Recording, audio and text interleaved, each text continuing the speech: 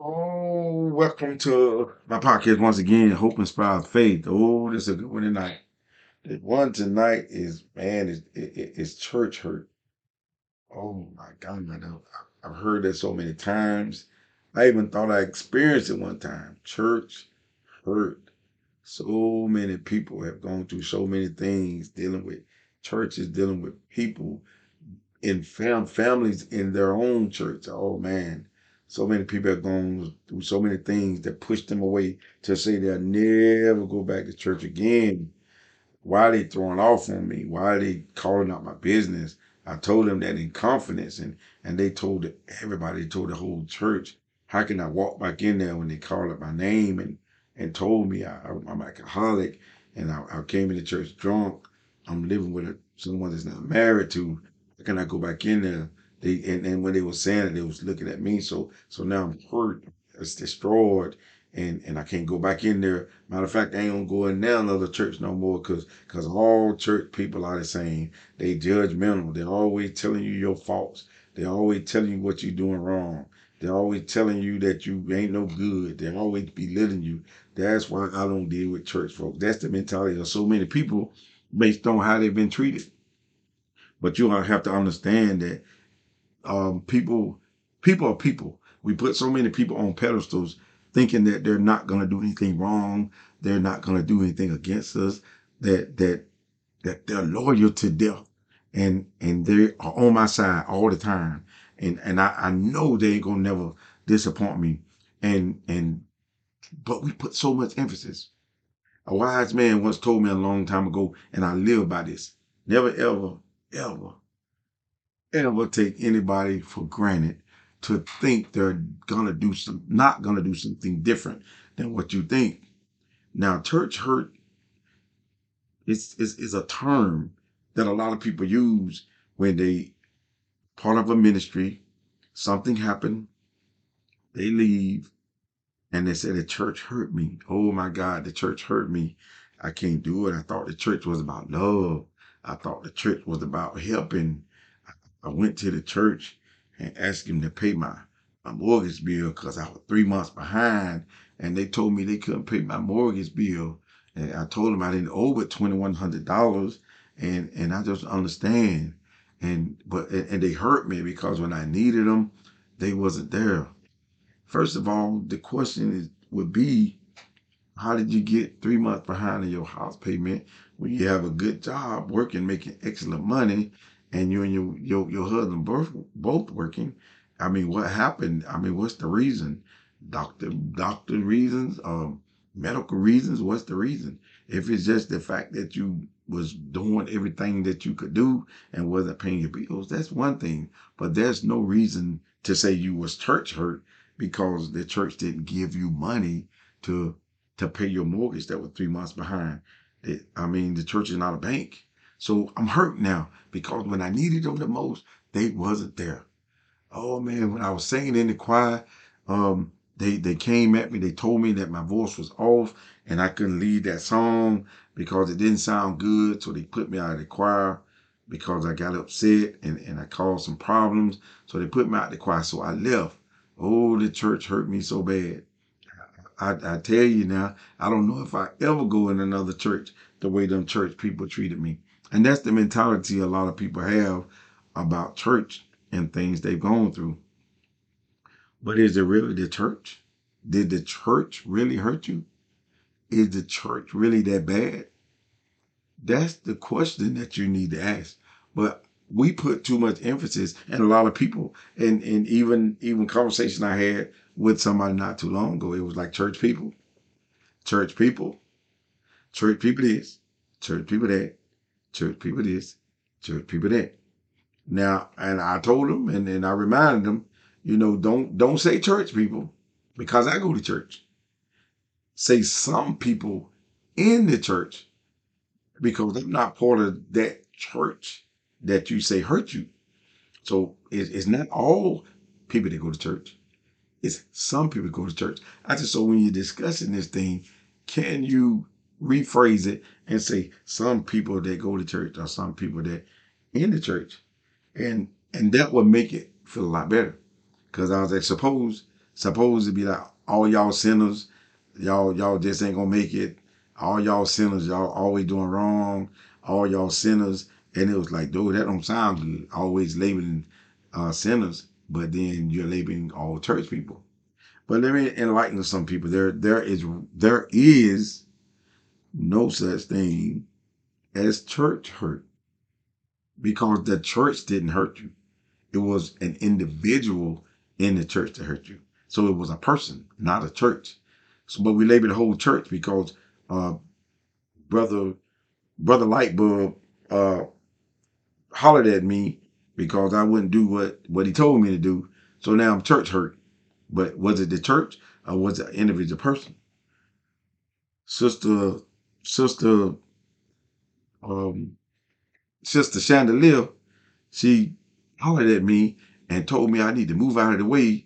And I asked for another piece of fried chicken, and she hollered at me saying, I can't give you now another piece that everybody eat. So now I'm church hurt because Sister Chandelier done hollered at me about some food. And now I'm blaming all the churches, all the church people, churches all over the whole world. Now there is no good church. But we have to realize people hurt you, not the church. An individual hurt you, not the whole church. And then even when it comes to pastors and we as a society, and I include me as a society because I don't want you to think I'm judgmental and I'm talking about somebody. When I say we, I'm saying people.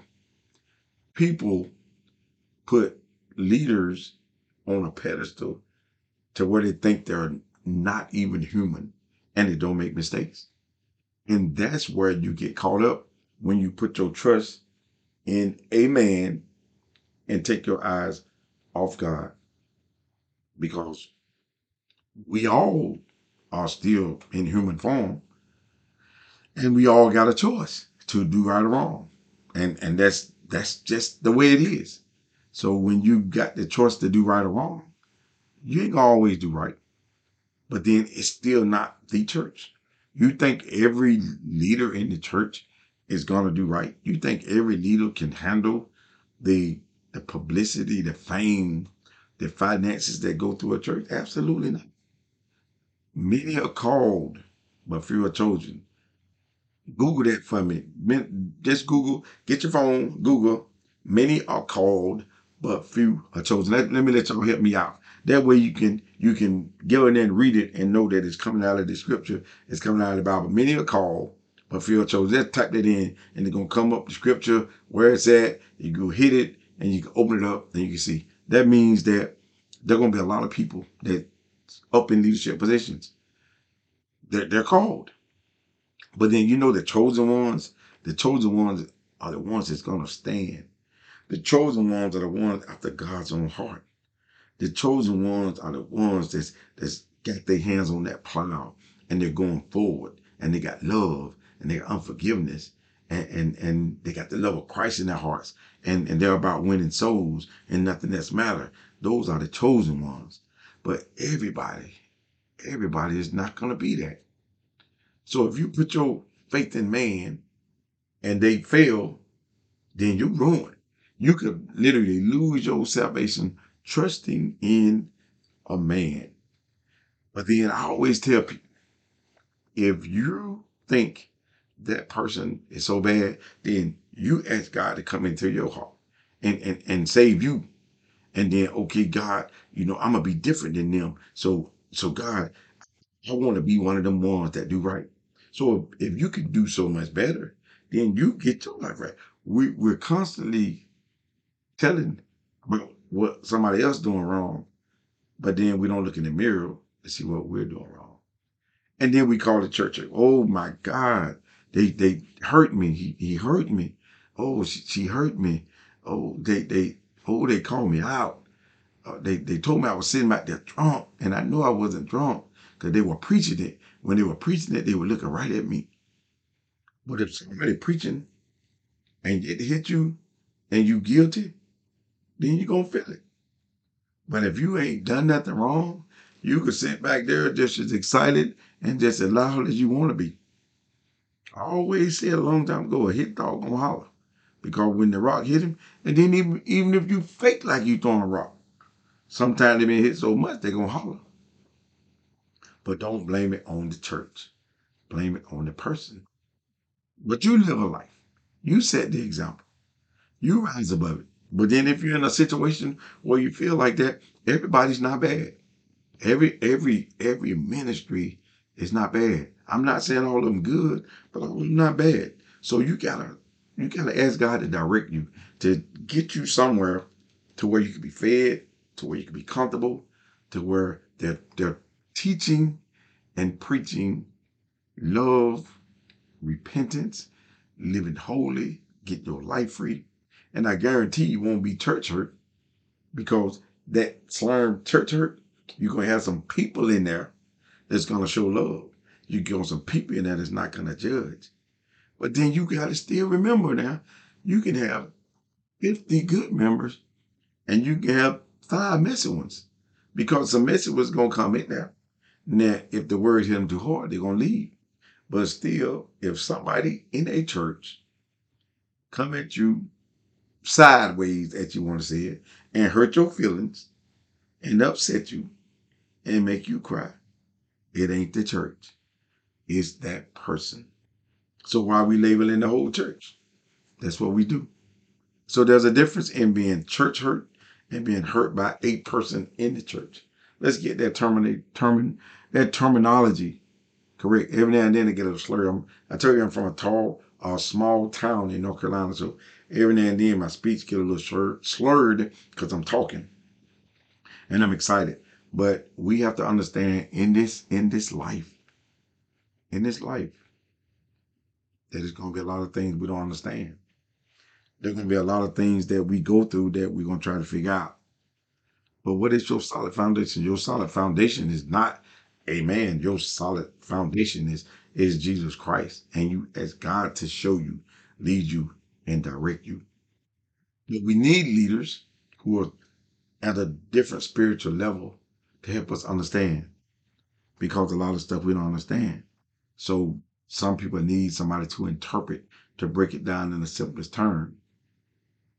You can pray and ask God for wisdom, knowledge, and understanding, and He'll give it to you. But still, there's going to be some people, regardless of how much knowledge you think you got, that's going to come at you. And when they do, you got to pray, Lord, you see them. You see them coming at me.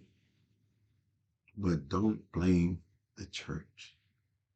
So all you people out there who thought you was church hurt, wake up, smell the coffee, get revitalized, get rejuvenated, repent, get delivered, get set free, and quit being mad at the church, and pray for the person that offended you within that church.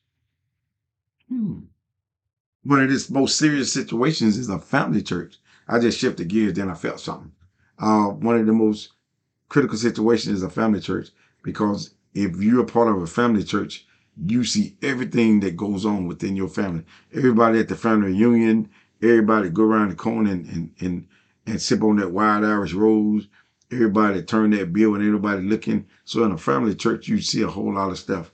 So that really, really, really can turn you in a different direction, because you see too much.